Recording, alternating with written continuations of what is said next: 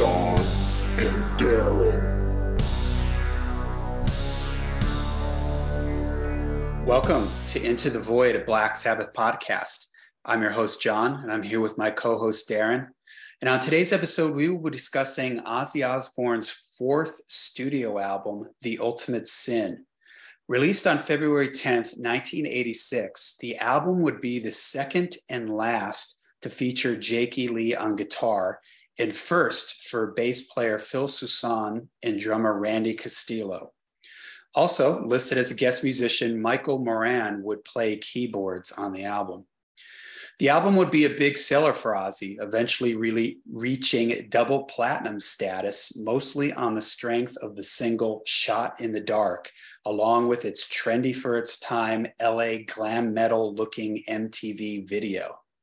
But before recording for the album would begin, Ozzy would spend some time at the Betty Ford Clinic to get a handle on his substance abuse issues. Jake would write most of the music for the album alone in his apartment, but would also work with Bob Daisley and drummer Jimmy DeGrasso to demo out ideas which were passed on to Ozzy after his stint in rehab. As per previous albums, Bob Daisley would also write all the album's lyrics, but would leave the band prior to the album's recording due to a disagreement with Ozzy. DeGrasso would also depart after the recording of the rough demos, thus opening the door to bassist Phil Soussan and drummer Randy Castillo to join. Mixed by Ron Nevison, the production would not be to everyone's liking, lacking in certain frequencies and dating itself over time, causing the album to have not aged well for some parts of the fan base, with even Ozzy himself claiming The Ultimate Sin to be his least favorite solo album and lamenting the sonics of the record, often referring to the album as the ultimate din.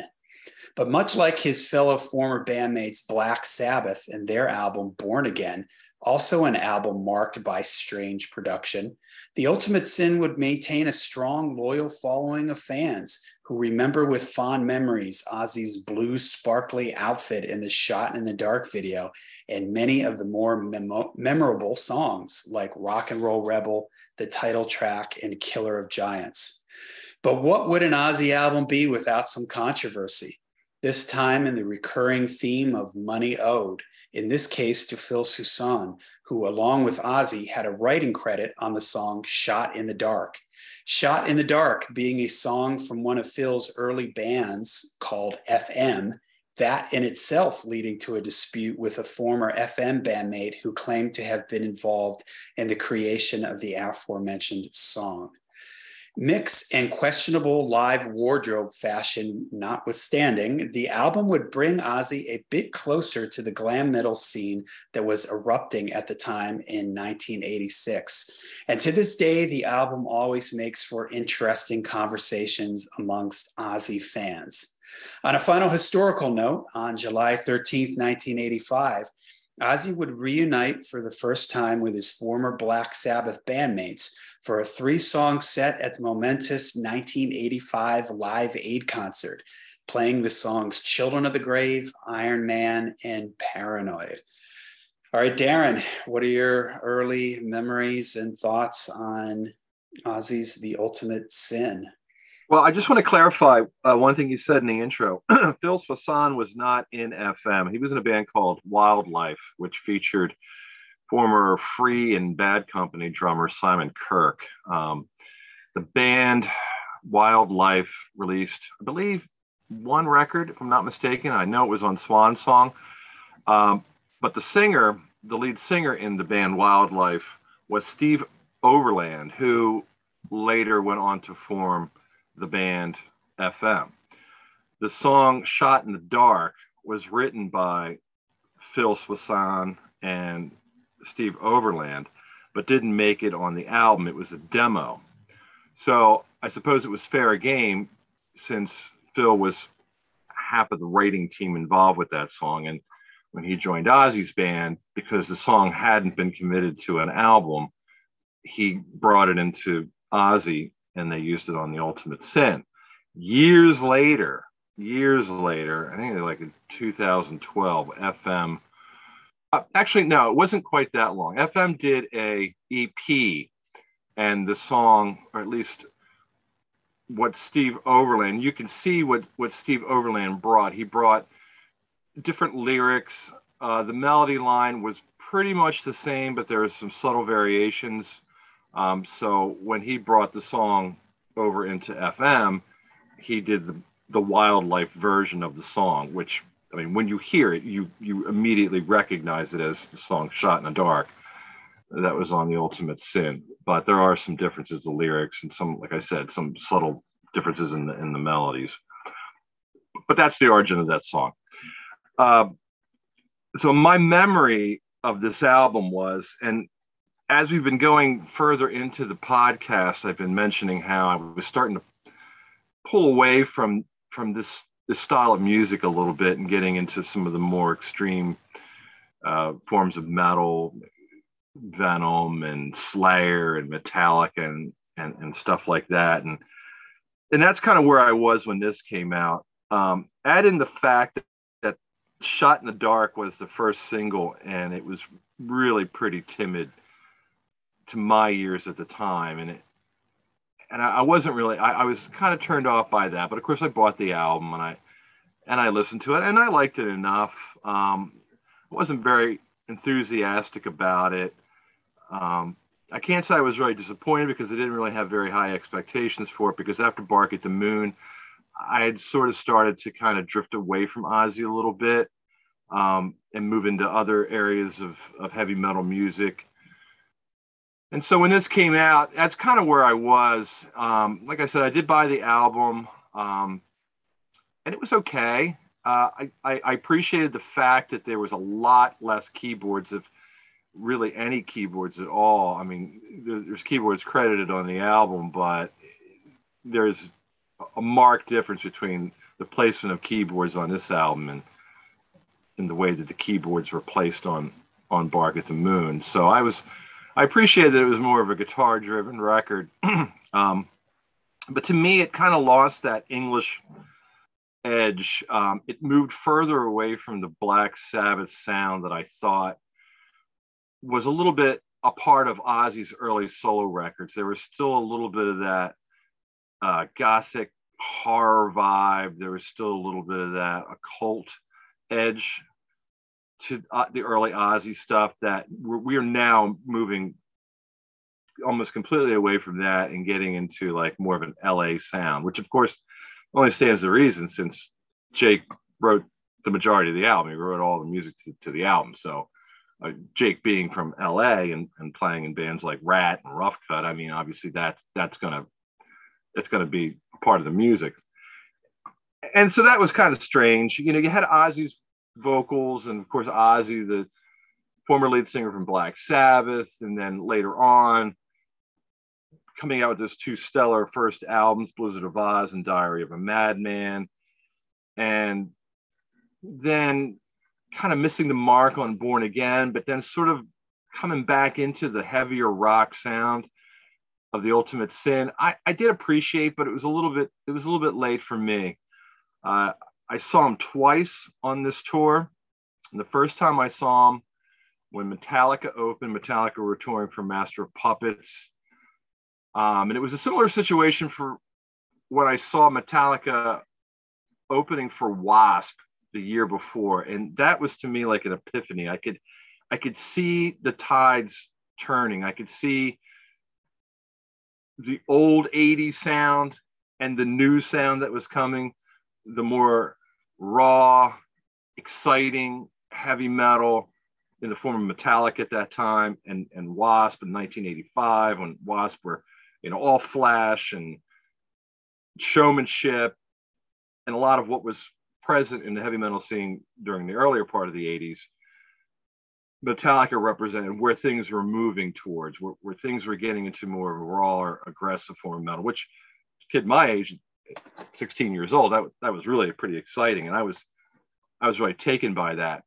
So a year later, here I am kind of in the same situation where I have Metallica opening for Ozzy, being an Ozzy fan for a long time up to this point, probably about 8 years, I guess. So, I mean, my heart was still in Ozzy's music, but I was really excited. Probably, I'm sure I was more excited to see Metallica. Master of Puppets had only been out for a few months. I think Master of Puppets came out in March, if I'm not mistaken. And this concert at the Philadelphia Spectrum was in April. So Metallica came out and they just crushed it. On point, really into it, head in the game, sounded amazing. The crowd went nuts. I mean, I think it's well reported that the seats were ripped up and the kids were trying to form a mosh pit in the Philadelphia Spectrum, and it was mayhem. Mayhem ensued. But then Ozzy came out and he just looked exhausted. His whole look was just diametrically opposed from what we had just seen and what had just kicked our asses. We now were in this situation where we're looking at Ozzy with glitter in his hair. It's all teased up. He's wearing a sequined muumuu. The rest of the band were dressed kind of accordingly. Jake had a pirate shirt on. I think he had like a vest. The band was all rock starred out. And that would have been so bad if the opening band were in the same situation. But you had Metallica. I mean, they're wearing like ripped up black jeans and sleeveless Misfits shirts or Sam Hain shirts or whatever. And like I said, it was just completely diametrically opposed to what we had just witnessed with Metallica. So now here we are. I'm watching Ozzy, and I'm okay because, like I said, I mean, I've invested a lot of time in the Ozzy up until this point, and this was really where I was now at the kind of the crossroads. Like I wanted to see what Ozzy was going to bring to the show. I wanted to see how Ozzy was going to make these songs sound better. And we had Jake. Jake was on fire. Didn't notice Phil Swasan. I guess that's how you say his name. Didn't really notice him too much. He was kind of like hanging off to the side, not very demonstrative, not very seemingly enthusiastic. Randy Castillo was very enthusiastic. He was at one point in the show, he did a drum set where it was pretty rudimentary stuff, but it was all like a lot of stick twirling, a lot of walking around to the front, banging the front of the drums, hitting the rims and all this stuff. And it was a lot of flash, and that was cool. So points given for that. But Ozzy was just so bad. To this day, I still remember I was watching him. And there's the story to go along with this, but I was in the third row, so I was that close to the stage. I get into the story about that in a couple of minutes. But so I'm 3 rows away from the front of the stage, and I can see Ozzy playing Flying High again, and I think it was like in the middle towards the end of the set. And Ozzy forgets the words, and he's stumbling, and I could see the expression on his face. He's getting frustrated, and Jake's over on the side of the stage, and he's doing his thing, and he turns over and turns around, and he can see that Ozzy has now missed his cue. So he kind of shuffles over and, kind of like tactfully whispers the lyrics into Ozzy's ear, and then Ozzy like jumps back into it. So that was pretty bad. That was pretty bad. Because at this point, I mean, Ozzy's been singing Flying High again for hundreds of times. So he's obviously out of it. But the whole thing was it really was kind of pathetic. And so that was the end of that. I went back in September when he came back around and he played with Queensryche. Queensryche were on tour for Rage for Order. And here's an example of 2 bands being dressed similarly. So it wasn't as noticeable that Ozzy was in the muumuu, the sequined muumuu, because Queensryche were pretty posed out as well. But musically, that was the Rage for Order is one of their best albums as far as I'm concerned. So anyway, they did a killer set, Queensryche. And I got about 1 song into Ozzy, and I turned to my friend, I said, let's get out of here. He was like, okay. And so we left. And it was like, I remember it very well. We were walking around the outside of the Philadelphia Spectrum, and I said, Ozzy sucks. And he did. at this point, in my mind and in my experience, he sucked. I mean, I mean, it could have been a lot of factors involved in that, just coming out of the Betty Ford Clinic. But I don't know. He just looked exhausted. He just looked tired. The look was not suitable. He was overweight. He had makeup on. It was really obvious that somebody had taken Ozzy and said, look, what's happening right now is everything is exploding. Heavy metal is, it's on top of the world right now. Bands like Quiet Riot, Motley Crue, Rat. I don't think Poison was around yet, but you get the idea. These bands were trending. People were really giving a lot of attention to. So somebody decided that they were going to turn Ozzy into a band like that. And man, it just didn't work. To me, I wasn't into it. And so that is pretty much my impression. When I listen to this album, when I hear a song on the radio, on the occasions when I actually do get an urge to listen to this, I can't get the memory of Ozzy on stage just looking exhausted and ridiculous. Now, and then he had this thing that came out. It was like this paper mache. I guess it was something that was sort of the representative of the monster on the album cover, which in and of itself is pretty ridiculous. It's like this dinosaur thing with bat wings and Ozzy's face with his coiffed hair and a forked tongue. So he had this thing come out, and it was like a paper mache representation of that, and it was just awful. It was just bad. It was like it just seemed to me that now this is where things needed to change. Things were cool with the monsters that came out on stage and the props and the rock and roll clothes and the spiked hair and the glitter and the makeup. And that was cool for a while. But here we are, and it's really because of Metallica at this point. What Metallica did was basically just crush that whole thing. That's what you needed to do at that time to be heavy metal. Metallica showed everybody that really what you needed to do was bring it with some sincerity and with aggressiveness and with some skill.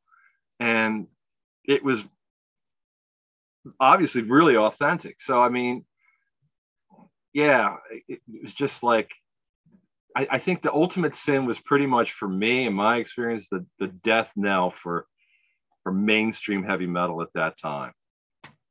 And, we're going to go through the album song by song. I listened to it not that long ago, and there's things about it I like, and there's a lot of things about it I don't like, but I don't reach for it very often. And so this is pretty much where I gave up on Ozzy, at least for a couple more years. But I was skeptical. Yeah, for me, I really liked Bark at the Moon. I mean, we just went over Bark at the Moon on the Bark at the Moon episode. So I was excited for the Ultimate Sin when I got it. I remember thinking that there was a lot more guitar on it than there was on Bark at the Moon. One of my things that I didn't like about Bark at the Moon was I felt like there should have been more guitar on it. There was too much keyboards. So there was a lot of guitar on this. Jake playing all kinds of little fills and runs and squeals in between the riffs and everything, and a lot of great solos. I kind of felt like the production, it didn't have that atmosphere that I felt Bark at the Moon and Diary of a Madman had. It was very kind of dry, and I remember thinking the guitar was a little, the guitar tone was a little bright or something, and as I've listened back to it, getting ready for the podcast, that's the first thing that hits me is how the guitar has a very sort of trebly, bright, almost fizzy sound to it at times. So I was missing the like you mentioned, sort of that gothic in sound, the occult themes and stuff like, Mr. Crowley and Diary of a Madman, and even on Bark at the Moon, Journey to the Center of Eternity, and Waiting for Darkness and things like that. I wasn't hearing that on this album. Really, the only song that gave me that feeling was Killer of Giants. And we'll go through each one of the songs, but that was really the only song that sort of felt like it could have been on one of the earlier Ozzy records. Maybe the title track, The Ultimate Sin, maybe. But it was an Ozzy album. I was into it. I did like it at the time. I liked that Jake was just more upfront in the sound. But I was into the hair metal stuff that was happening at that time, Rat, Dokken, all that stuff. So it kind of made Ozzy fit in, I guess, a little bit with that. And although he got a lot of spins on MTV with the Bark at the Moon video, and to a certain degree got some plays with So Tired, Shot in the Dark was getting played constantly on MTV, and you were even hearing that on the radio. So at the time I liked it, but like you said, it was the beginning of the end, shall we say.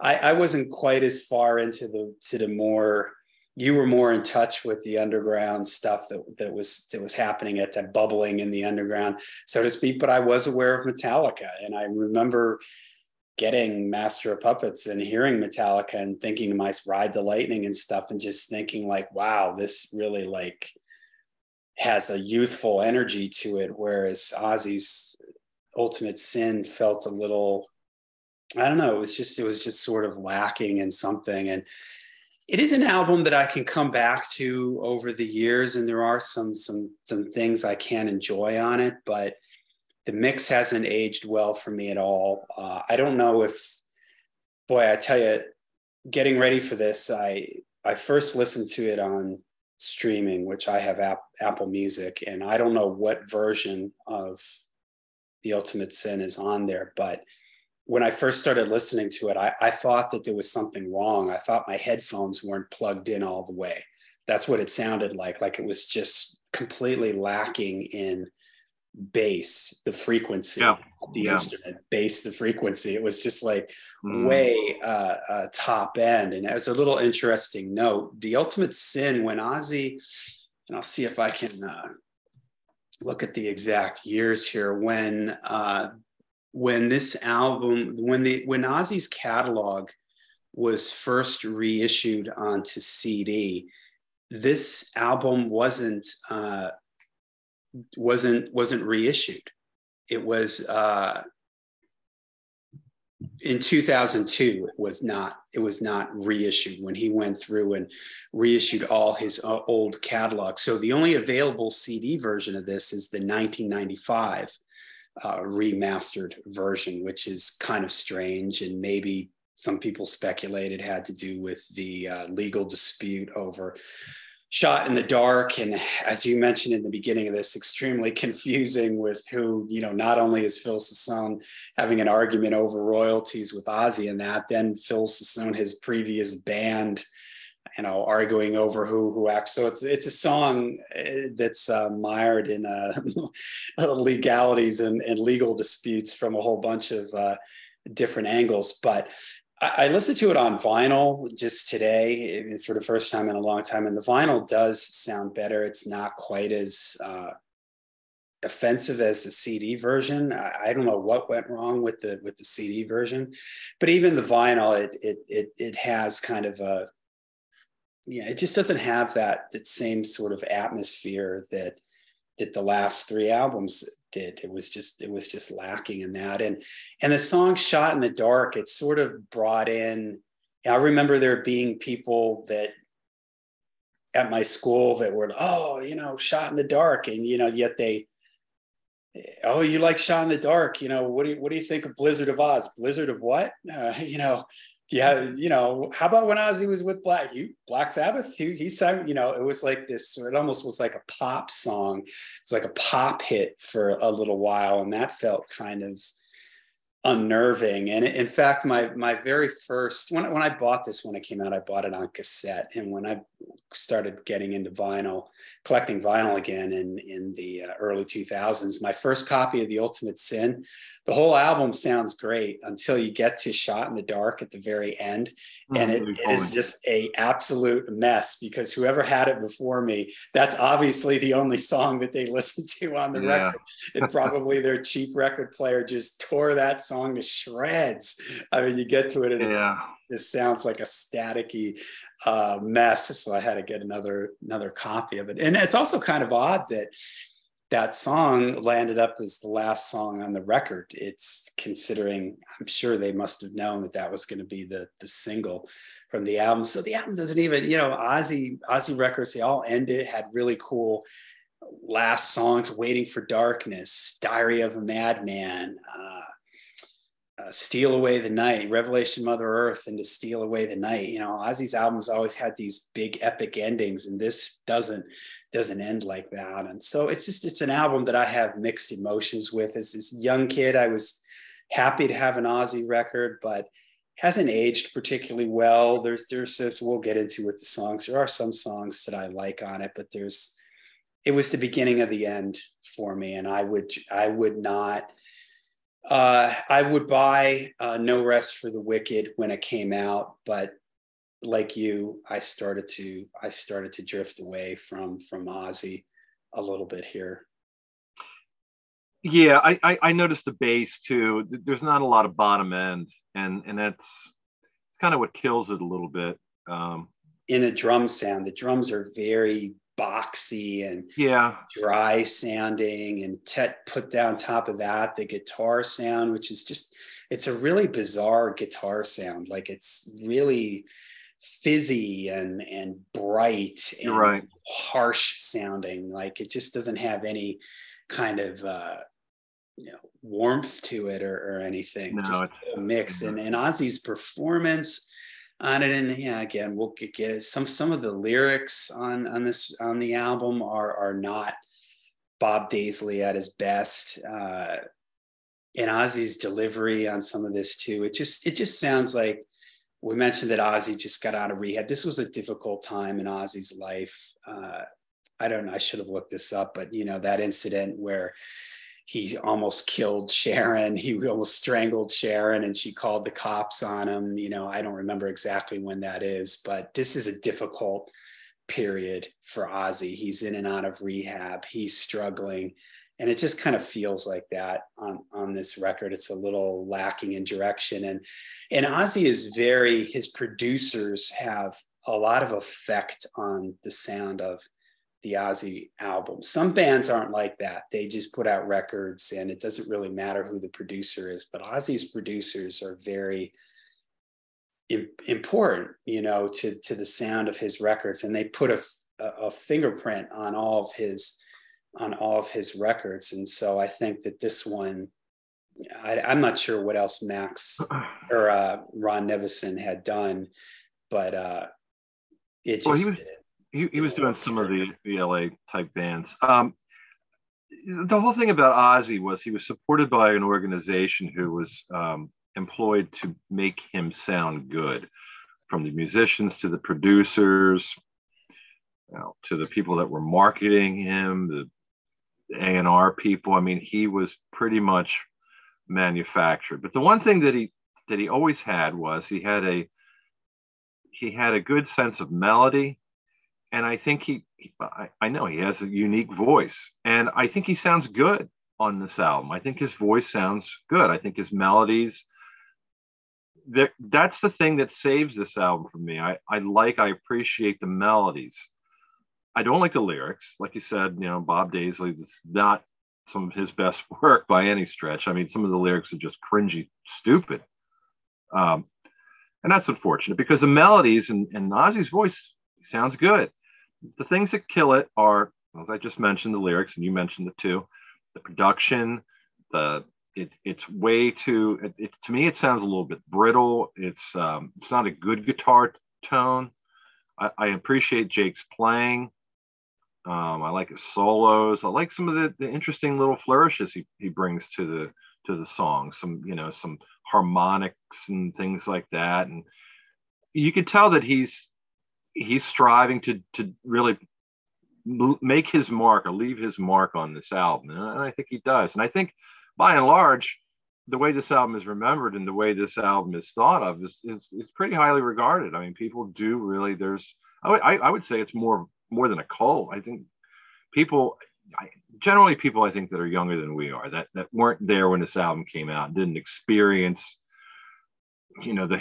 this album in its historical context. I think that, you get into and you go back and you're going through Ozzy stuff, and kind of like what we did with Black Sabbath. We just, we went in and we just, whatever album we saw, we bought them all out of order, whichever one. And we all kind of had, we had the same attitude. Like there was no discrimination. There was no prejudice for any of the Black Sabbath albums when we got into. I think the younger generation, when they got into Ozzy, they may have bought The Ultimate Sin might have been their first album. Bark at the Moon may have been their first album. And then Blizzard or Diaries, whatever. So they were all taken not from the historical perspective, but as far as what the listener was getting from them at the time they discovered them. But the production is very 80s. It's very brittle. There's no warmth. It's very little bottom end. And when I was listening to it recently, I made a mental note to mention the fact that I cannot hear Phil Soisson. I cannot hear his bass. I mean, I think it's there. I can kind of hear the frequency. I can sort of separate it from the guitar if I try, but it certainly isn't anything like what Bob Daisley was doing on Blizzard and Diary. Yeah. Bob Daisley, you hear his bass. I mean, it's in a nice place in the mix where it's very audible.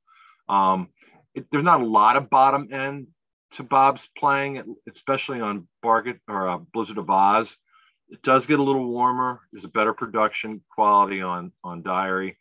And I'd say that's pretty much what I would say is like the quintessential Ozzy Osbourne production. And it's curious to me why they didn't work with Max Norman again. I'm sure there's a lot of reasons, and I didn't research that. I didn't come across anything about why Max Norman wasn't involved. But Ron Nevinson was the guy, and I think I don't know if I mentioned this already, but I think at this particular point in time, these producers were like rock stars themselves. They had a reputation to uphold, and they had these guys in their studio. In fact, I read something where Ron Nevinson wanted to fire, or he was trying to get Phil and Randy fired from the band because he was having difficulty working with them. It's like, who does that? He's the producer. But that's where we were at this point in time. The producer these guys were like rock stars, and obviously he shaped this album, and he shaped it in a contemporary way. I think the flaws that we're citing, I don't think they're that much different from a lot of the other records that were coming out at the time by like Rat and Quiet Riot. I mean, I don't think Quiet Riot has a particularly great production. It's like fast food. I mean, the guitar's there, it's the loudest thing, then drums and the vocals, and it's almost like disposable music. It's has a very superficial sound to it. I think it's not something that you want to like back in the 70s where you'd put your headphones on and you would just get immersed in the sound of the album with the tones and the things in the background and the really involved production quality of those records. This is more like the disposable music, and this album definitely represents that. Yeah, you have to sort of take this in the context of its time. And 1986 hair metal is, for the LA glam scene and all that stuff, is probably at the peak of its powers. It's all over MTV, and I'm sure it was a decision to move Ozzy into this space. So they bring in a producer who, I'm looking right now at some of the other albums that Ron Nevison had done around this time. He had worked with Jefferson Starship. He had worked with Survivor. He had worked with Heart. He had worked with Michael Schenker Group on the MSG album. He had worked with Grace Slick. He would go on to work with Kiss on Crazy Nights in Chicago and Europe and Damn Yankees. So yeah, he's a guy that knew that sound.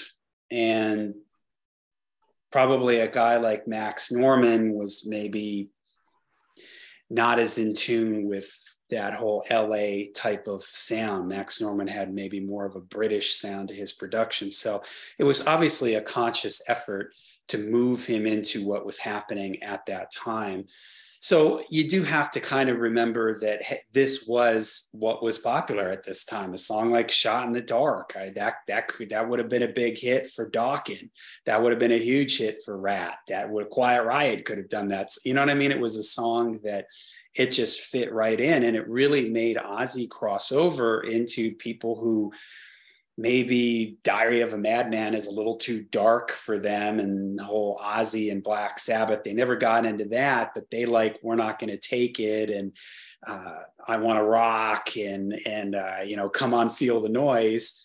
Well, Shot in the Dark, it fits right in with that, and I'm sure there were tons of people that bought this record just because of Shot in the Dark, as proof by my first vinyl copy of this, the chewed up version of Shot in the Dark on my first copy. So it does have to sort of be taken into a little bit of a historical context. Although I would still say I think that the Rat albums, Out of the Cellar, and even the Quiet Riot, Metal Health, I think that those sound better than this. They're certainly not, Pink Floyd, Dark Side of the Moon, or Led Zeppelin 4, but this is just something here much akin to Born Again, where there's just something sonically happened here. And I would much take the cloudy, murky Born Again, because it gives it at least some sort of atmosphere, as opposed to this, which it just gives it sort of takes away the atmosphere.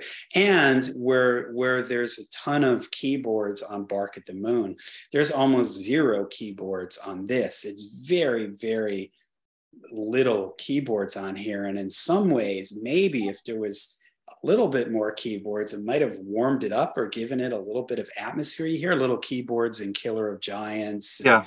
Here and there, and it adds to the atmosphere of the thing. But this is just a ton of guitar on it, and again, Jake is great.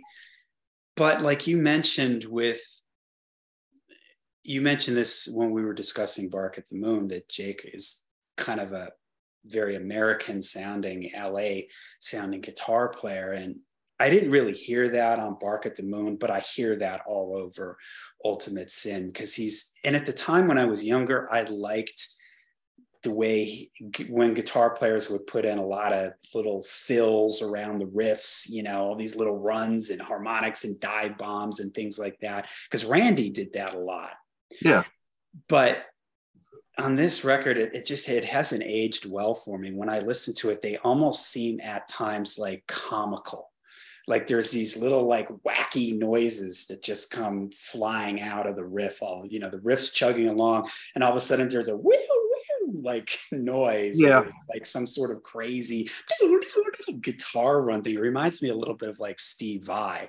Steve Vai is an amazing guitar player, but whenever he's in a hard rock or metal thing, it's like he's always throwing in these crazy sci-fi sounding guitar noises and fills and stuff that just sort of take away from the song. And as I was revisiting this record, I was just at times distracted by these constant like twiddly crazy guitar fills just sort of flying at you left and right. As much as I like that kind of thing, it was just a little bit too much at times, and it dates it. It makes the record sound, it's a very 80s thing. The guitar playing every 3 seconds, the guitar player has to fly away from the riff and do some crazy squeal noise thing on his guitar. So I think whenever anything deliberately tries to sound contemporary, it runs the risk of sounding dated in later years.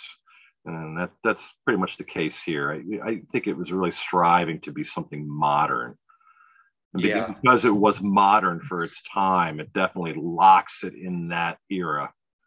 And whereas the move that Ozzy makes with No More Tears, where it brings Ozzy into the 90s, that worked. This here, it worked in the sense that the album was a huge seller for him, but it hasn't aged well. He hasn't, the look, it just didn't, at least for me, it hasn't aged well. There's some people, like we said, that just absolutely love this album. And I think it's just like anything else. It's when you come in to the band, and if you're just of that certain age, that when the record came out, it might have been your first Ozzy album, or it might have just it hit you at just the right time, or you're somebody who just likes that more melodic side. You don't like the more darker overtones that were on the first 3 records. Maybe this album works for you. And again, Jake's an amazing guitar player, so he has huge fans. And I remember if you see, they put out a VHS from this tour, The Ultimate Ozzy, I believe it was called. And yeah, I have it. And they play a ton of songs. I even pulled it up here. They play a ton of songs from this album. They play Shot in the Dark. They play Never Know Why, Killer of Giants, Thank God for the Bomb, Lightning Strikes, Secret Loser, and The Ultimate Sin. That's like practically the entire record. I think that's everything except for the song Never, which to me is probably the best song on the album. Yeah. And the songs, I remember thinking, like, they sound better in the live set. They just sounded better than they did on the because they're taken out of that production context. Yeah, exactly. But to clarify, we're talking about this album, and I think we're both in agreement that it's not, obviously it's not our favorite Ozzy record. But to clarify, this album was successful when it came out. It was. Yeah, very much so. Yeah, it did really well. I think at the time it was his highest charting album. Well, it went platinum in like 80, not too long after it came out. And then, I don't know, 5 years later or something like that, it went double platinum. But like I mentioned earlier, the Shot in the Dark video was getting played as much on MTV as anything else at that time. It was getting constant rotation on MTV. I remember you can see these old pictures of on the Sunset Strip, the billboards with The Ultimate Sin. And Ozzy was just all over all the magazines. He was, at this point, he had already bitten the head off the bat. He had already pissed on the Alamo. So he was, he was a legend of sorts. Everybody knew his name. He was, this was a huge selling record for him. And it was his career, even though Blizzard of Oz would eventually go on to be his biggest selling record, probably that and No More Tears.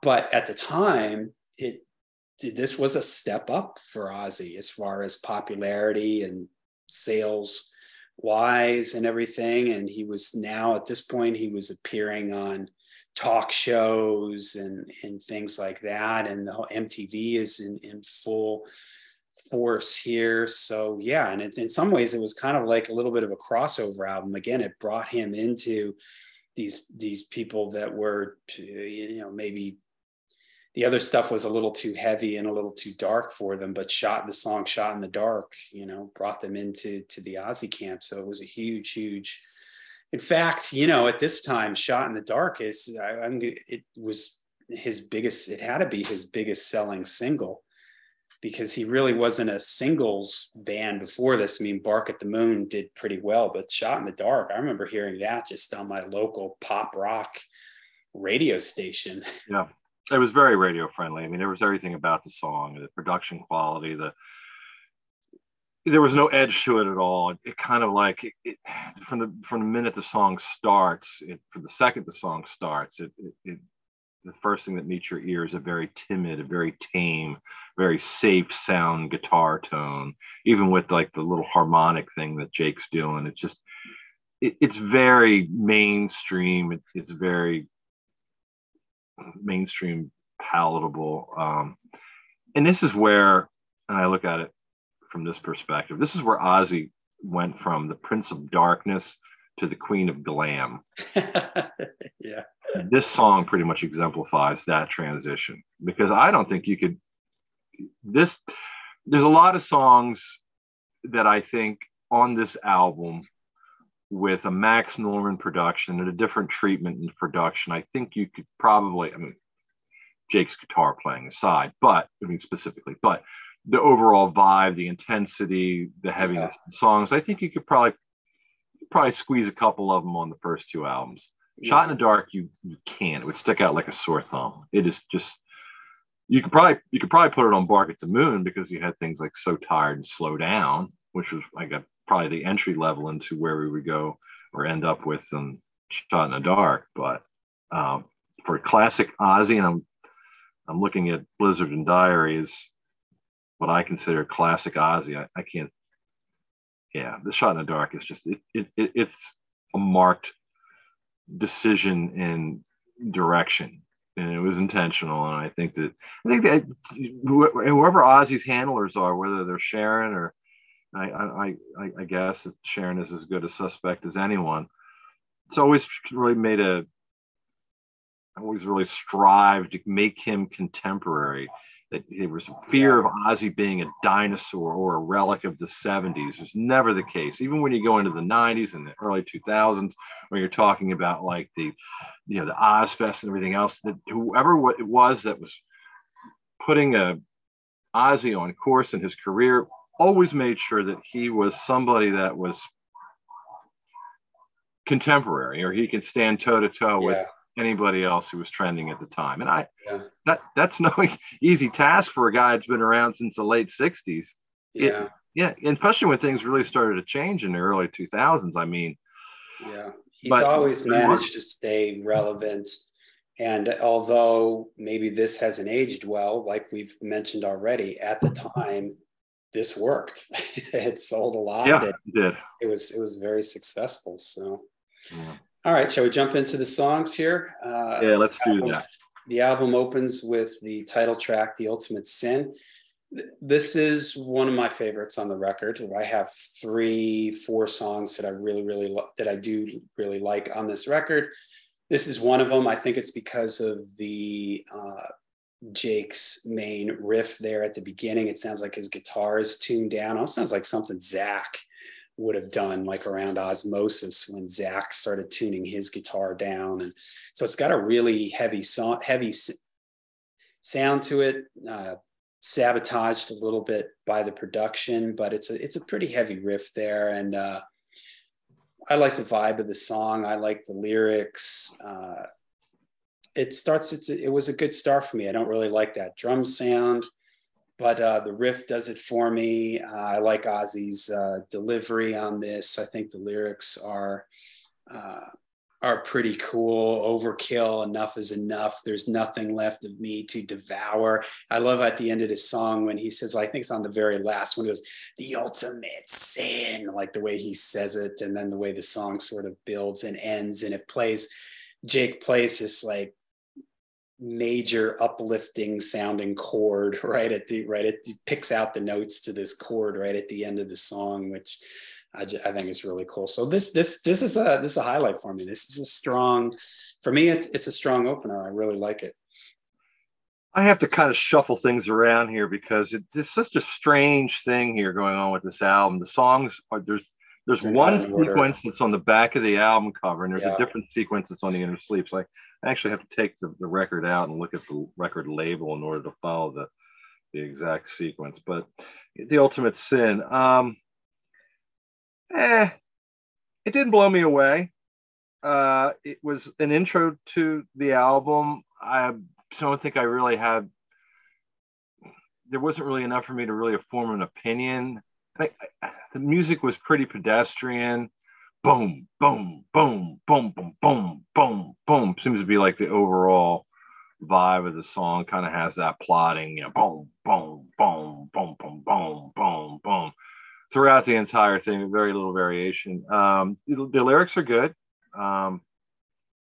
It tells a story in a way that's pretty consistent with the whole Ozzy as the victim, society not understanding him, he can't fit in, the picked on person, the martyr, so it's consistent with Ozzy's persona to a lesser degree, as far as on one hand Ozzy being the maniacal madman, and on the other hand he's the martyr that misunderstood rock and roll rebel, so to speak. Right. So this kind of moves a little bit forward with that. But it's just sort of really have an opinion, a very strong opinion about the song. I hear it on the radio from time to time, and I'll usually change it when I hear it. All right. Well, the next one, Secret Loser. This is one that I don't have a particularly strong opinion on. I don't really like this chorus, the way loser, I'm a secret loser, loser. Yeah. I'm a secret. It's just kind of like, I don't know.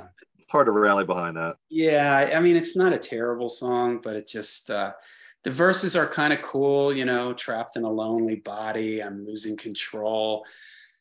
That's kind of cool, but the chorus sort of lets me down in this. I like the verses where the chords sort of hang out a little bit and Ozzy's singing there and has a little bit of atmosphere to it, but the chorus just feels silly or something to me. It just doesn't work. Yeah, so there's that. I agree with that. But I think if it wasn't an Ozzy song, and I'm trying to think of who it would be better suited for it, and I really don't know, but it's a good song. I like the riff. Jake's playing is really good. I like the guitar solo. I think it's pretty cool. Ozzy's voice sounds good. I don't like the lyrics. I really don't understand what they're about. Again, it's not really a concept that I can rally behind.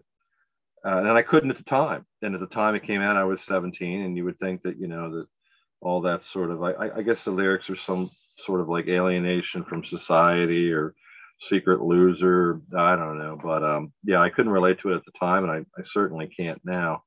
But the music of the song, I think is cool. And it doesn't bother me.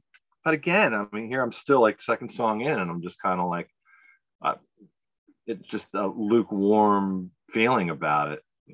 And, that's where I was in 1986, and I'm still there. But, so moving on. Never Know Why.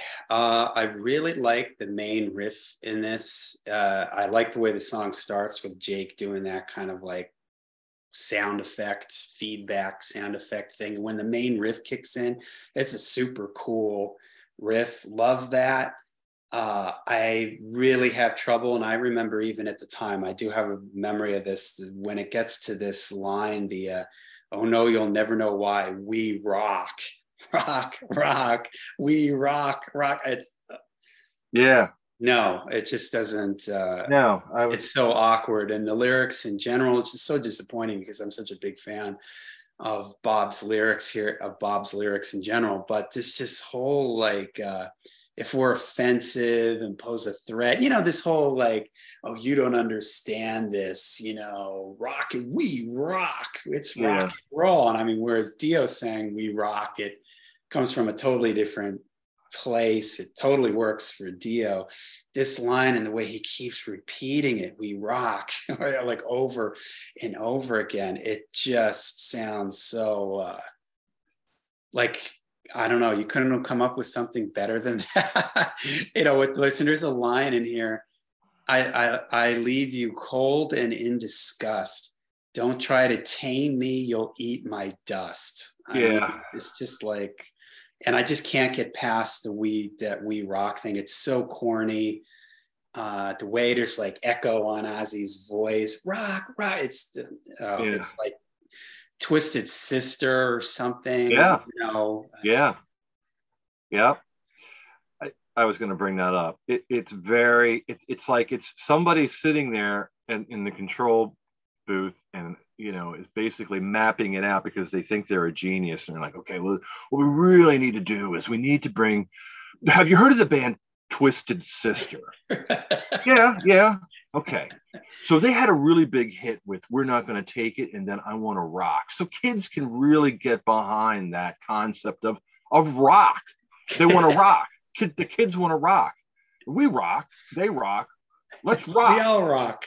Let's rock. Isn't that kind of like meaningless and trivial? No, it's really important. The kids of today, the youth of today, and you don't understand, but I do. The kids of today want to rock. So we have to make a song for them, even though there's been a few already. We have to make another song for them about rocking. And that's what this is. And it's meaningless. And the lyrics are pretty vapid, basically. And I'm almost embarrassed for Bob Daisley because he's certainly capable of writing really thought-provoking and interesting lyrics, if not on something brilliant, but thought-provoking and interesting and creative. And Mr. Crowley was a creative, and it was sort of like I had the occult edge to it, which made it kind of exciting and edgy. Yeah. But it was interesting. It certainly got me to get up and go through the Funkin' Wagnall Encyclopedia and look up Aleister Crowley, But yeah, and even when they sang about, like, if you go back to Bark at the Moon, you're no different to me, it's the same, a little bit of the same sentiment, like you're casting me out, but it's just done in a much better way. And then just hear it just doesn't work. But I will say, I love that main riff at the beginning, and I really like the guitar solo in it. The guitar solo like drops down into like sort of a darker minor key sounding thing. And it's a pretty cool solo from Jake. It's just, and Bob mentions that although he did write the lyrics on this, there are some bits and pieces and lines here and there that are Ozzy's. So I would like to believe that maybe this whole we rock thing was something that Ozzy came up with just to fill some space. But yeah, I guess I definitely don't think it was sincere. I don't think it was a song that Ozzy was particularly had a lot of commitment to lyrically. But maybe, I don't know.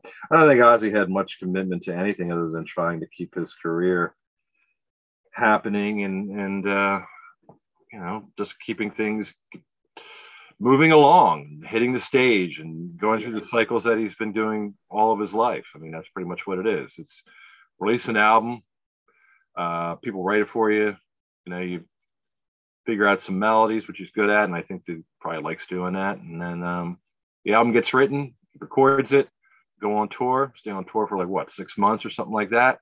Get off tour, take a short break, and do the whole thing over again. I mean, that's really what Ozzy's about. He's never written any lyrics, so we really can't say where his head's at from a lyrical standpoint. So I think he just pretty much regurgitates what anybody writes down for him. I mean, he may have the final say as, I don't like these, or can you do better than that? But he doesn't write the lyrics. He did have a falling out with Bob Daisley, and Bob Daisley quit. And then Ozzy, and he's done this before. He did it on Bark the Moon, didn't he? Where they have a fight, and Bob leaves, and then one of them, either Ozzy or Sharon, calls him and says, "Hey, can we get together and meet?" Because I think they understand that that poor guy, Bob Daisley, he's got to be like, oh my God. But it must pay well. I mean, to be able to suck it up and God only knows what's said in the course of these arguments or these fights that they have, but I'm sure it's not good. And then they call him back and say, "Hey, Bob, can we get together and talk this out over lunch?" Okay. Yeah. But he couldn't come back because I think he was committed to Black Sabbath at the time. And he was getting ready to do, or he's writing, or he's playing on what would be the Eternal Idol, I believe. but it wasn't either. He just didn't want to come back, or he was already committed to something else. I thought it was Black Sabbath. Gary Moore. I think Gary Moore, Gary possibly. Moore. Yeah, that would probably be something that was closer to the actual timeline. But he does agree to write the lyrics, and it's almost like he was kind of like the way that the lyrics are so. We're talking about how they're so like contrived and corny. It's almost like he did it as almost in a passive aggressive mood. Yeah. Yeah, I'll write you some lyrics. You want lyrics? Oh, you want How's lyrics? this for a lyric? We How's rock. this? We rock. We rock. We rock. And repeat we it rock, 16 we times. Rock, we rock. Yeah. So I don't know. You know, it's anybody's guess as to what was going on at the time. All right. Well, speaking of Bob's lyrics, this is a lyric that I really like on the record. Thank God for the bomb. I think it's sort of a clever little twist on the, you know, the bomb is there for destruction. But if it's, you know, this, you got to, again, put this in historical context. This is the era of everyone fearful of nuclear war and stuff like that. So this kind of thing is on everybody's mind. But if it's the bombs that are stopping everybody from starting a war, well, then, you know, thank God for the bomb. And I think it's, I like this lyric here at the end where it is, today was tomorrow, yesterday. It's funny how time can slip away. The face of the doomsday clock has launched 1,000 wars. As we near the final hour, time is the only foe we have. Now that to me is classic Bob Daisley right there. You know, today was tomorrow, yesterday, you know, just that kind of like thoughtful thing there. So this works. The verses are the melody in the verses are a little too uplifting for me, but I think the chorus is pretty cool. And there is some, I do think it's fun when Ozzy does that nukia. I hate that. Part. Really?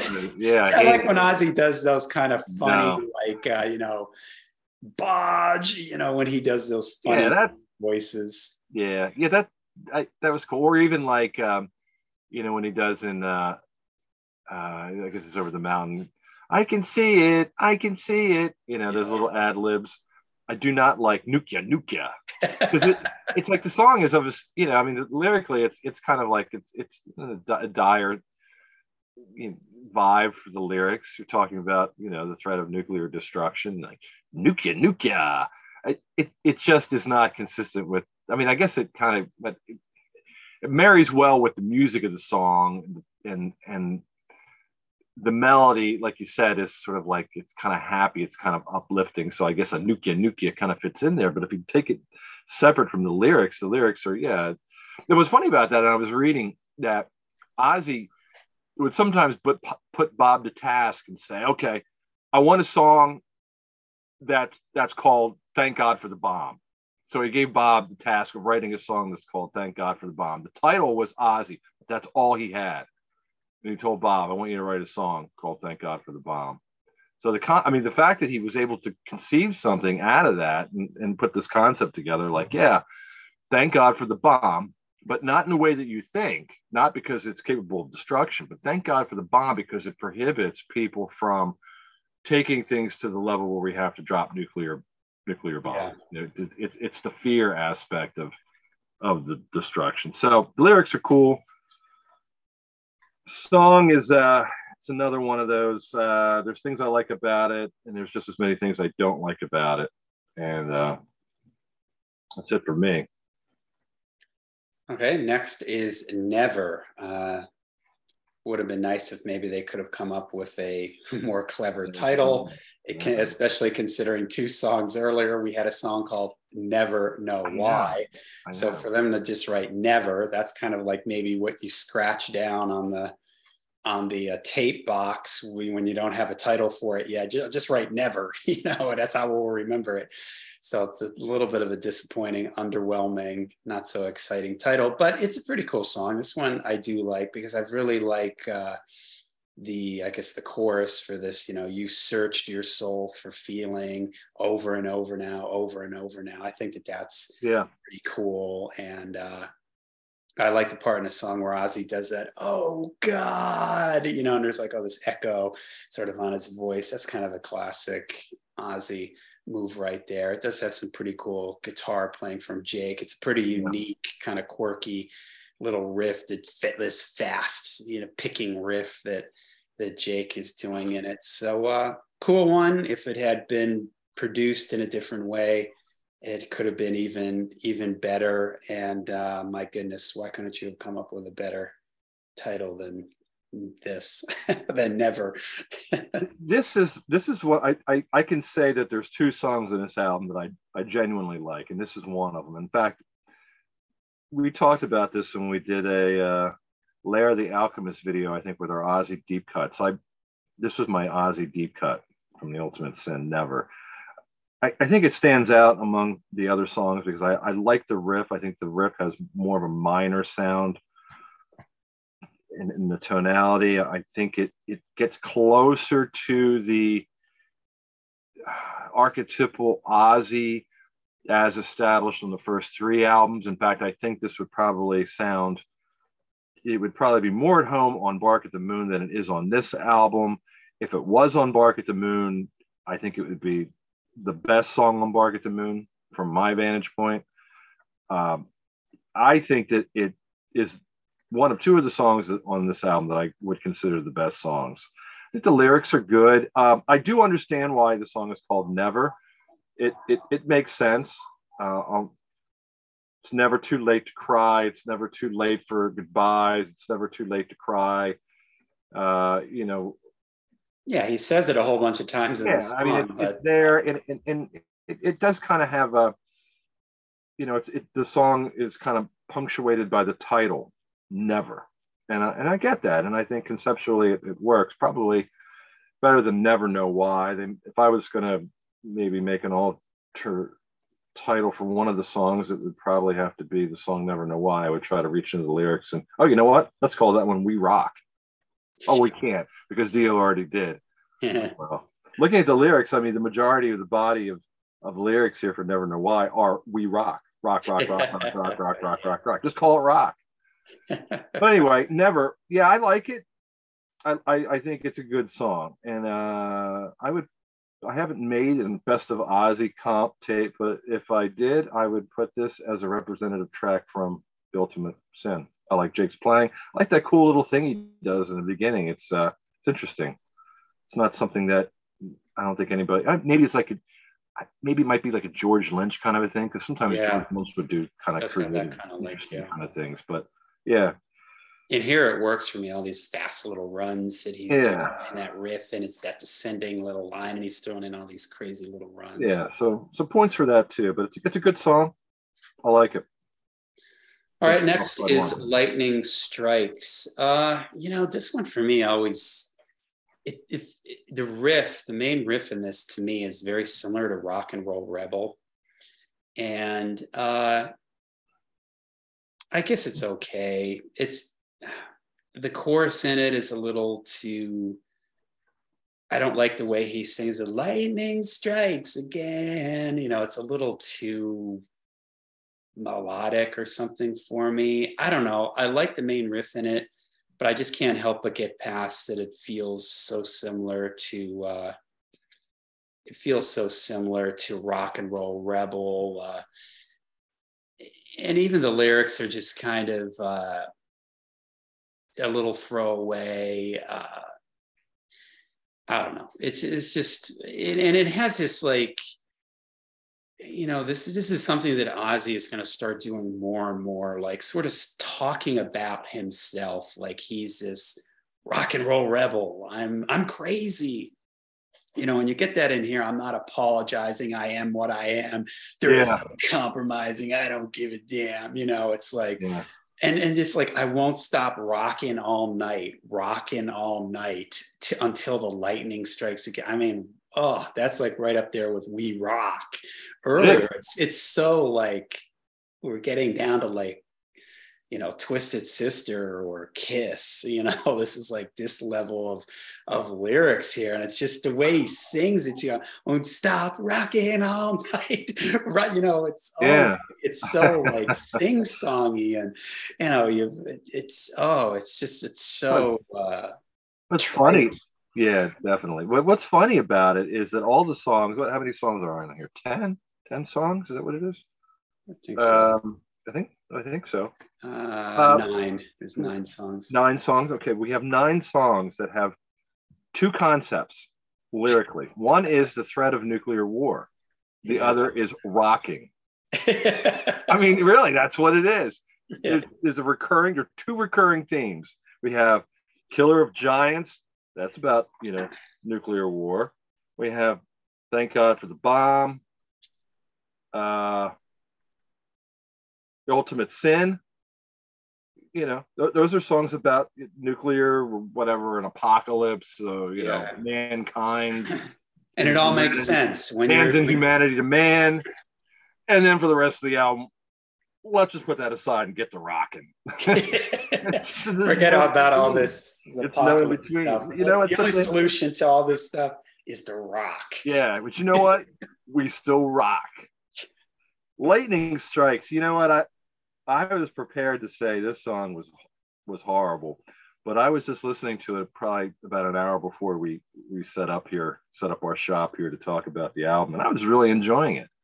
And I was like, this sounds pretty cool. I like the riff. Bum, bum, bum, bum, bum, bum, bum. It has nice little, it's got some action, it's moving. I like the energy. The lyrics are awful, but what are you going to do? It's the theme of this record where there's parts of all these songs that I really like, but then there's just parts in them that I really don't like. And that this is something that hasn't happened in an Ozzy album before this. I mean, there were some songs that I don't care for this song, or actually there really wasn't, maybe So Tired. But even at the time when I first got Bark at the Moon, I did like. So there were just moments in these songs where it was confusing, where I was like, man, killer opening riff there. And, some of the vibe, the melody line in the verse, but then you just get to these spots, and like there's one thing that just every time I hear this, it just kills me. Tell your mama that we're gonna be late, but not to worry, we'll just be rocking all night. It's like, oh, I know. That is, even as a kid, I was just like, oh, this is so like, how did this come from the guy that was doing Mr. Crowley and Diary of a Madman and Waiting for Darkness or Bark at the Moon, and now we're just getting, we'll just be rocking all night. I mean, that's, if you were to take that literally, and I could see the situation where a young person is leaving, and the parent is like, well, be careful. Where are you going? Who are you going to be with? Don't worry. We're going to be rocking all night. And the parent's like, oh, okay. All right.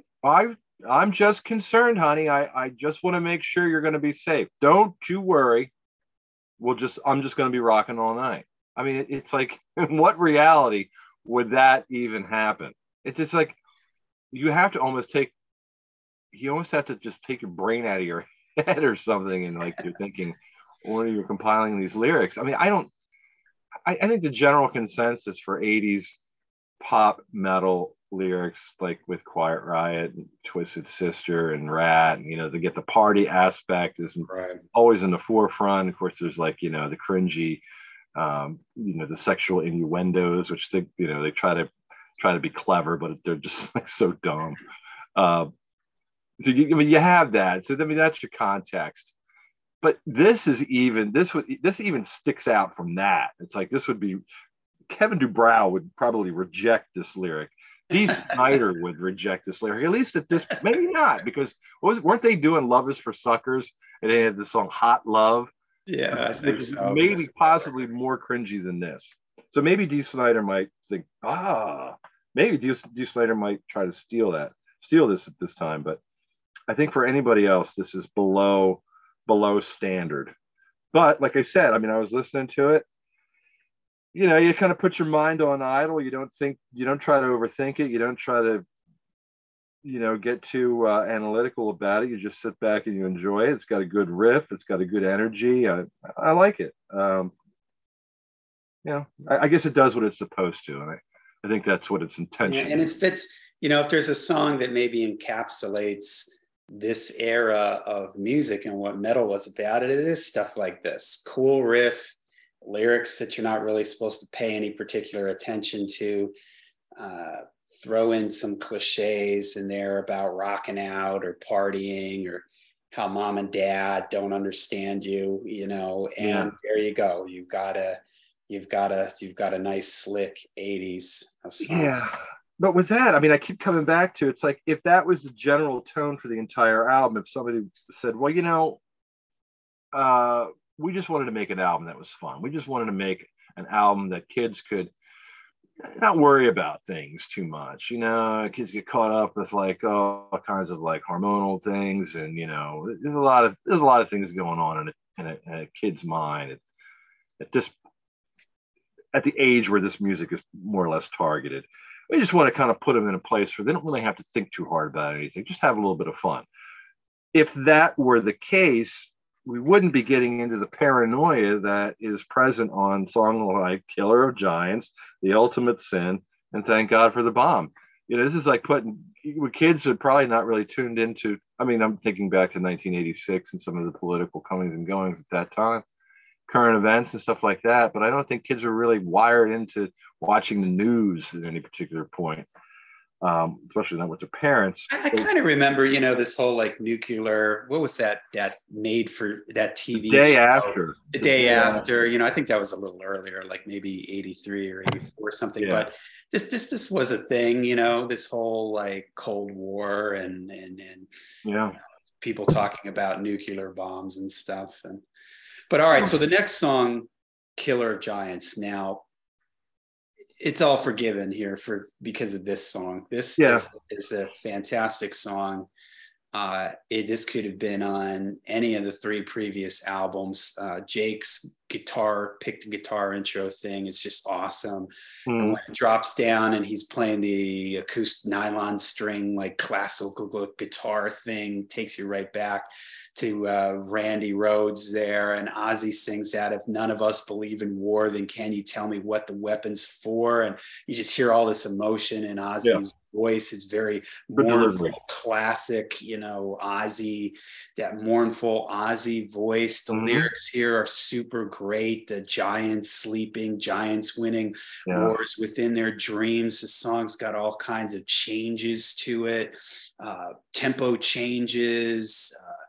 We mentioned that there's not a lot of keyboards on this record, but there are some string parts that you come in here that make it sound really epic. The whole middle section there where it gets all sort of moody and there's all these changes with the guitar moving around is really great.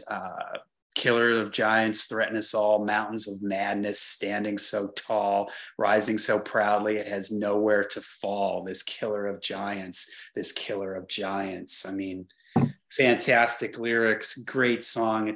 This has that element of moodiness and darkness and gothic overtone that I was missing on this record, that harkens back to any of the 3 previous albums. And man, if this had just had production like Diary of a Madman, it would be an epic song.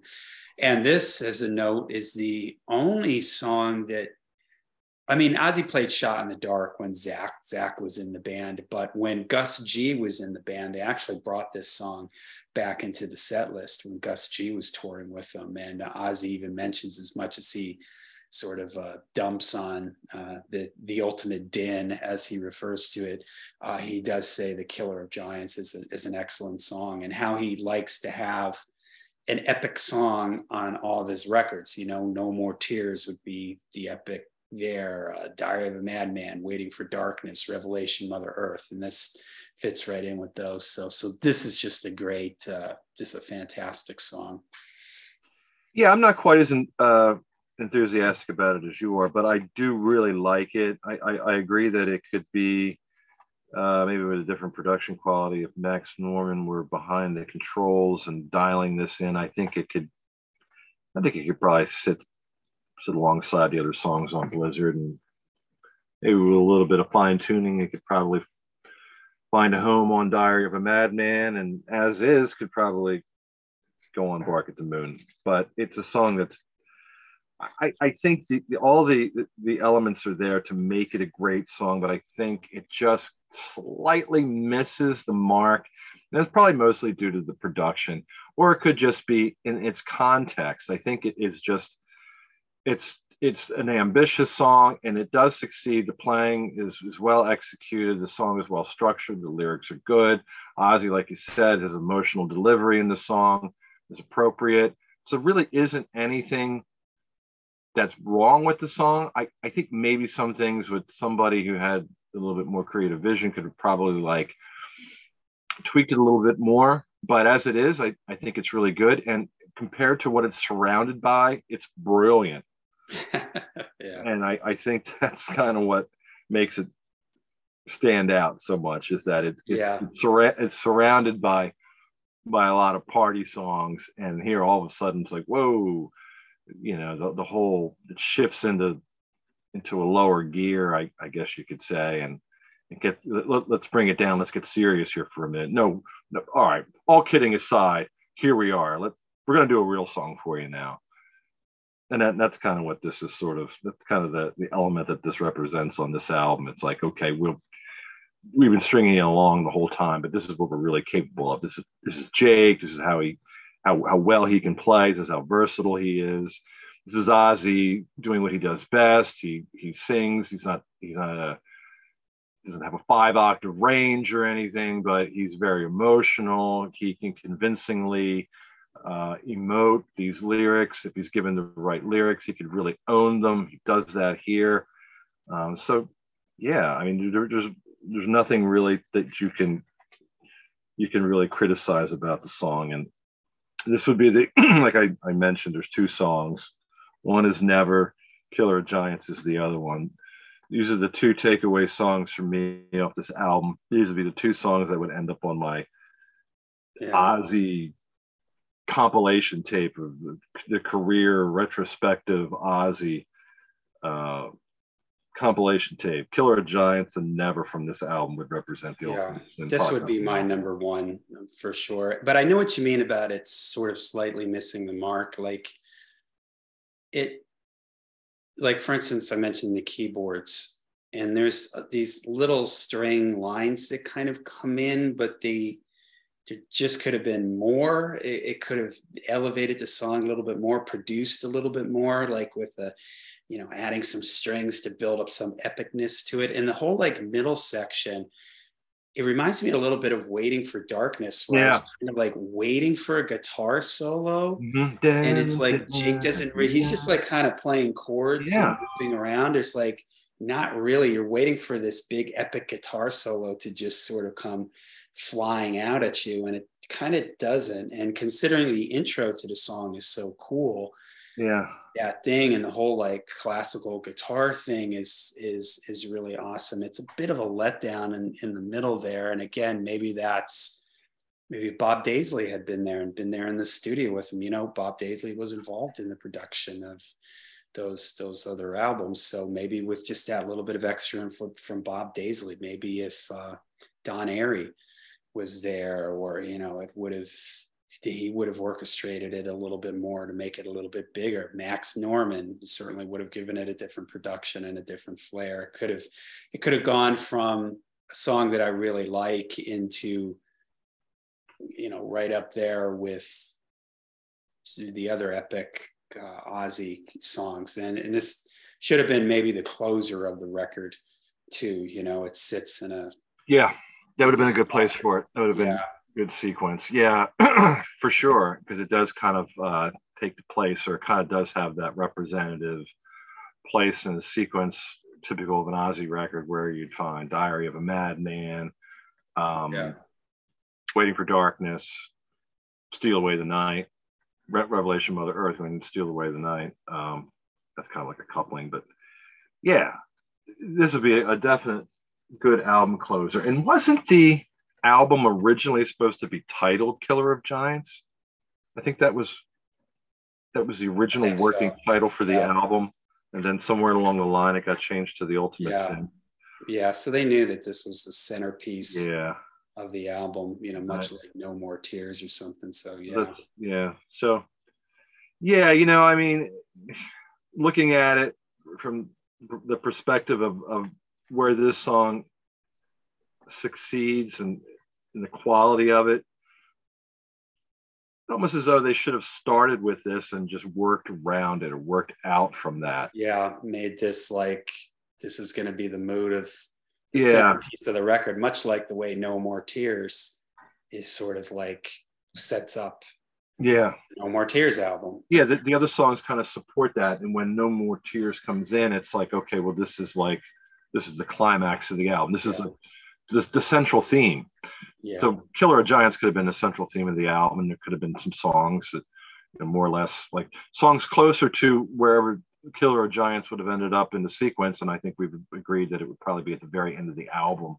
So the songs kind of starting out in one emotional level and then gradually working towards this. I think that would have made it a pretty good concept of sorts without really being, with a conceptual subject matter, but conceptually in the form of musical progression.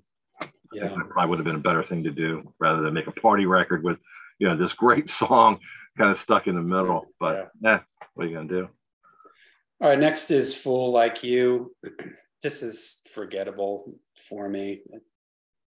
It's not a terrible song, but it's just the verse is kind of cool, but I don't know. It's a 6 out of 10. It feels like a filler. I think it's okay. I don't think it's anything too far removed from what we've already heard. So it's kind of like Never Know Why or something like that revisited. It's cool. It's very similar to that type of it's not treading any new territory. There really isn't any reason for it to be there other than I guess to just kind of fill the album out, be that ninth song or the eighth song for the 9 songs in total. Could have just as easily been 8 songs depending on how you go from one side to the other. But not a bad song. It's just we've already been there. So there's no point in where it lands on the album. Yeah. All right. So we move on to the last song on the record and the big hit from this album, Shot in the Dark. We've already kind of said a lot about this song, but it's very slick. It's very poppy. There's no denying that it's a catchy song. The chorus in the song is super catchy. Even the verses. I mean, it's not a bad song. It's a very catchy melodic rock song. It's just that it's this, I mean, you could say So Tired was very outside of the Ozzy Osbourne box at that time, but you could almost say So Tired was almost done in like I don't know. This to me is just, it's so melodic, it's so radio that it just doesn't feel like an Ozzy song at all. I accept So Tired more than I do Shot in the Dark. So Tired, at least you can maybe think it sounds like some old 1950s ballad song, so it has this sort of throwback thing to it. This just sounds like Foreigner, or something 86 Foreigner, something like that. And again, it's not a bad song. It's a great pop song. In fact, getting ready for this, I was looking around on YouTube and I saw, I don't know who it was, somebody, some pop group do a cover of this, and I was like, yeah, great pop song, great melodic rock song. It's just not really what I want to hear from Ozzy. It's to me, it sounds like someone else's song. Yeah, that's the main thing. It doesn't even blend in. We've talked about the various things that we're in conflict over within the album. This is just something that's completely all out of left field. It's like when it gets, and it's putting it at the very end of the album only makes it stand out even more. It only makes it the sore thumb that it kind of is. It is a good song, And when you hear the FM version of it with Steve Overland's lyrics, and he has a great voice, very AOR, very, foreigner sounding. So it works, and it really complements the direction that this song moves in. With Ozzy doing it, it sounds like a cover, and it sounds like he's singing someone else's song. Yeah. Even though the lyrics are different, they're lyrics that are more suitable to Ozzy's voice, and I guess what he can get across, the point that he can get across.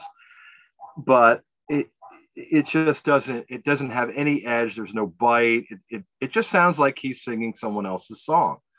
And that's always been the problem I have with it. It doesn't sound like an Ozzy song. I can hear Ozzy's voice, but you'd almost expect like it to be like a Russ Ballard song, you know, like a Rainbow, I Surrender, or Since You've Been Gone. I like Since You've Been Gone, but I don't know, that type of thing. Like they went out and got a outside pop melodic rock songwriter, Desmond Child, or somebody to come in and write, a song for them. You're right. It just sounds like that. It sounds like it's just really outside of the box. And in some ways it is. Phil Sassone, we already talked about this, just crazy backstory to this particular song. It really is from outside of Ozzy's world. This is probably, up to this point, there's the most outside type of song that Ozzy has done. As his career would go on, he would bring in a lot of outside writers, but up to this point, I mean, granted, Phil Sassone's in the band, but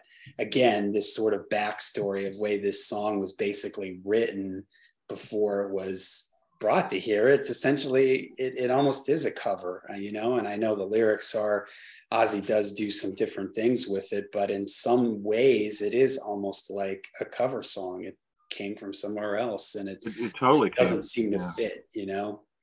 Everything that he does comes from somewhere else, but I think it's written with Ozzy in mind. This song was not written with Ozzy in mind. This song was written by Phil Sasson and Steve Overland for their band Wildlife, and it was demoed, but it didn't make it onto the album, so it was shelved. Phil joins Ozzy's band. Somebody probably said, we really need a hit single. Light bulb goes on. Oh, I've got this really good song. Well, let's hear it. Brings a song. Yeah, that's great. Give it to Ozzy. Let him sing it. You tweak the lyrics a little bit because he can't be singing all these words. Right, so get all tangled up.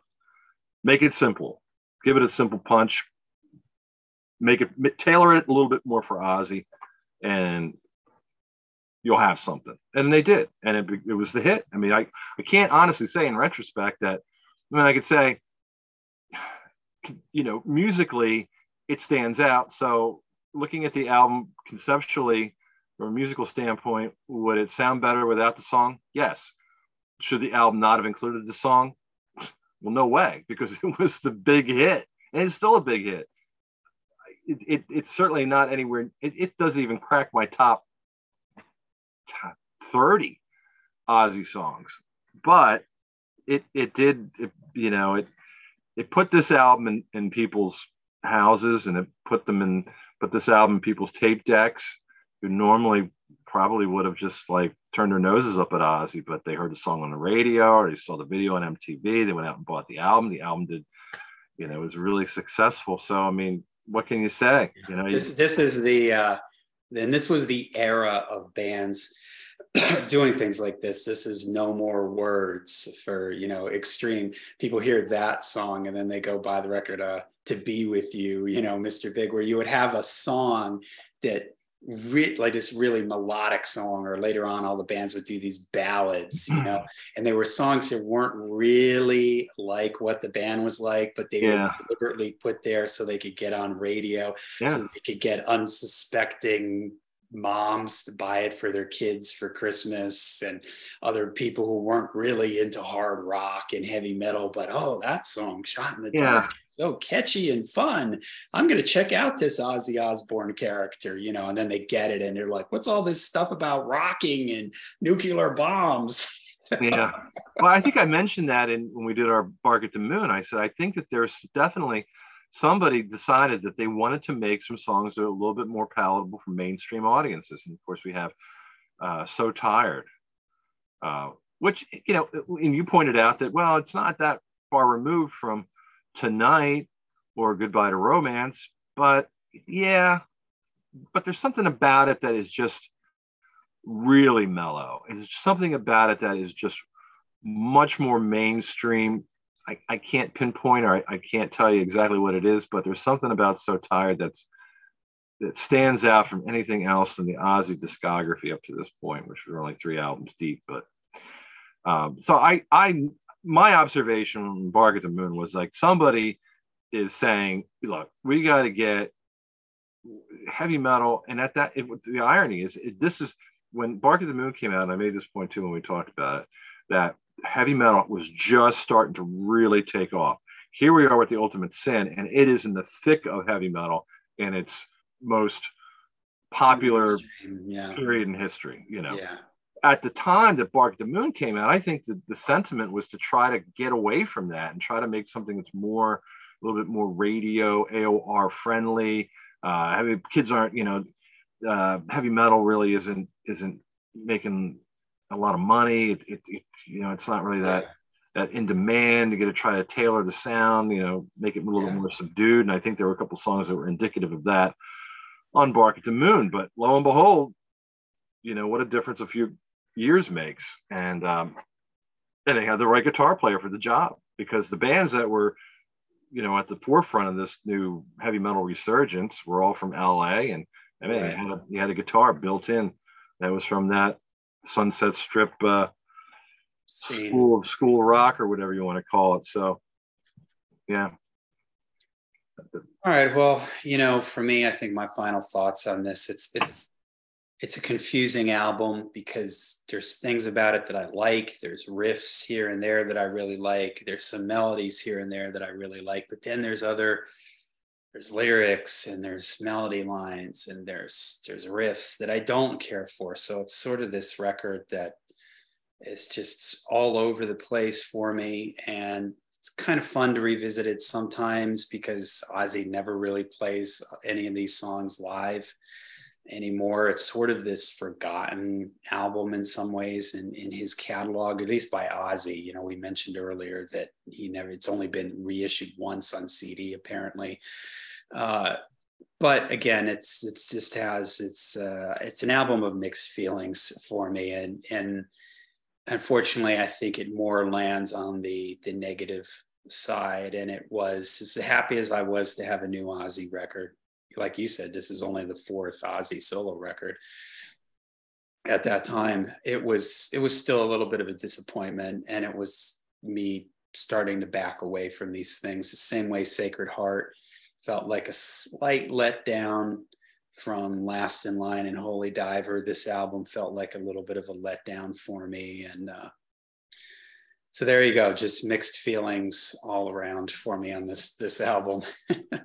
Yeah. Well, like I said earlier when we first started, this is where I jumped off. This is where I was like, okay. And to the point where I remember saying, Ozzy sucks. But it was justified. I mean, you got Ozzy, and he was playing an arena, Philadelphia Spectrum, and you forget the lyrics. I mean, however hard you want to party, do it to it. But don't lose your place in the song, at least for that time that you're on stage for maybe an hour, probably 45 minutes. At least do that. It was like he just was sort of lost in himself. And the album kind of sounds lost. It sounds like it's the product of other people telling him what to do, people putting songs in front of him, telling him to sing it, giving him ideas as far as what's trending, the way he should dress, the way the song should sound, the way that they should be structured, the lyrics. It's all just, it doesn't sound like an extension of what I would consider to be, or what I was familiar with as an Ozzy Osbourne album. Blizzard of Oz, it seemed like there was part of Ozzy's personality, or what we thought, or what was built up as the Ozzy Osbourne persona that we really latched onto and thought was really cool. Likewise, that continued on to The Diary of a Madman. started to diminish for me anyway on Bark at the Moon, but there still was some of that element there. Here it's just like, to me, this is the complete dropping off point. Songs aren't bad, but as far as what I can classify or qualify as an Ozzy Osbourne record, it falls really short of the mark. So yeah, I was kind of done, but it's hard to break away completely. So when we get to the next album, whenever that is in our chronology, I think I was pleasantly surprised at what developed in the time between The Ultimate Sin and what would be No Rest for the Wicked. But as far as this album goes, yeah, I'm out. That was it for me. All right. Well, we'd like to thank everybody for listening and supporting the podcast. If you would like to help support the podcast, we have a Ko-fi page. Ko-fi is a website where you can make donations in any amount you would like. Darren and I, we do this out of our love for Black Sabbath and everything Black Sabbath related, but we do have some expenses. So if you can help out in any way, it would be greatly appreciated. You can find us at Ko-fi, ko-fi.com/Into the Void, a Black Sabbath podcast. That's all, no spaces there. And you just go there and you can make any donation you want. We'd like to thank Cody, who gave us a very generous donation after our last podcast episode. And if you can't get enough of me and Darren talking about Black Sabbath and Black Sabbath related things, head on over to YouTube and look up my YouTube channel, Lair of the Alchemist. Darren and I do a running series that we call Sabbath Sunday, where we tackle all kinds of Sabbath related topics, give you lists, our favorites and least favorites of this, that, and everything in between. So thanks again to everybody, and we will see you at our next episode, which is going to be Dream Evil, which is the next album in our timeline here. So we'll leave you with this parting thought. Remember that you can only trust yourself, the 19 Black Sabbath studio albums, and Into the Void, a Black Sabbath podcast.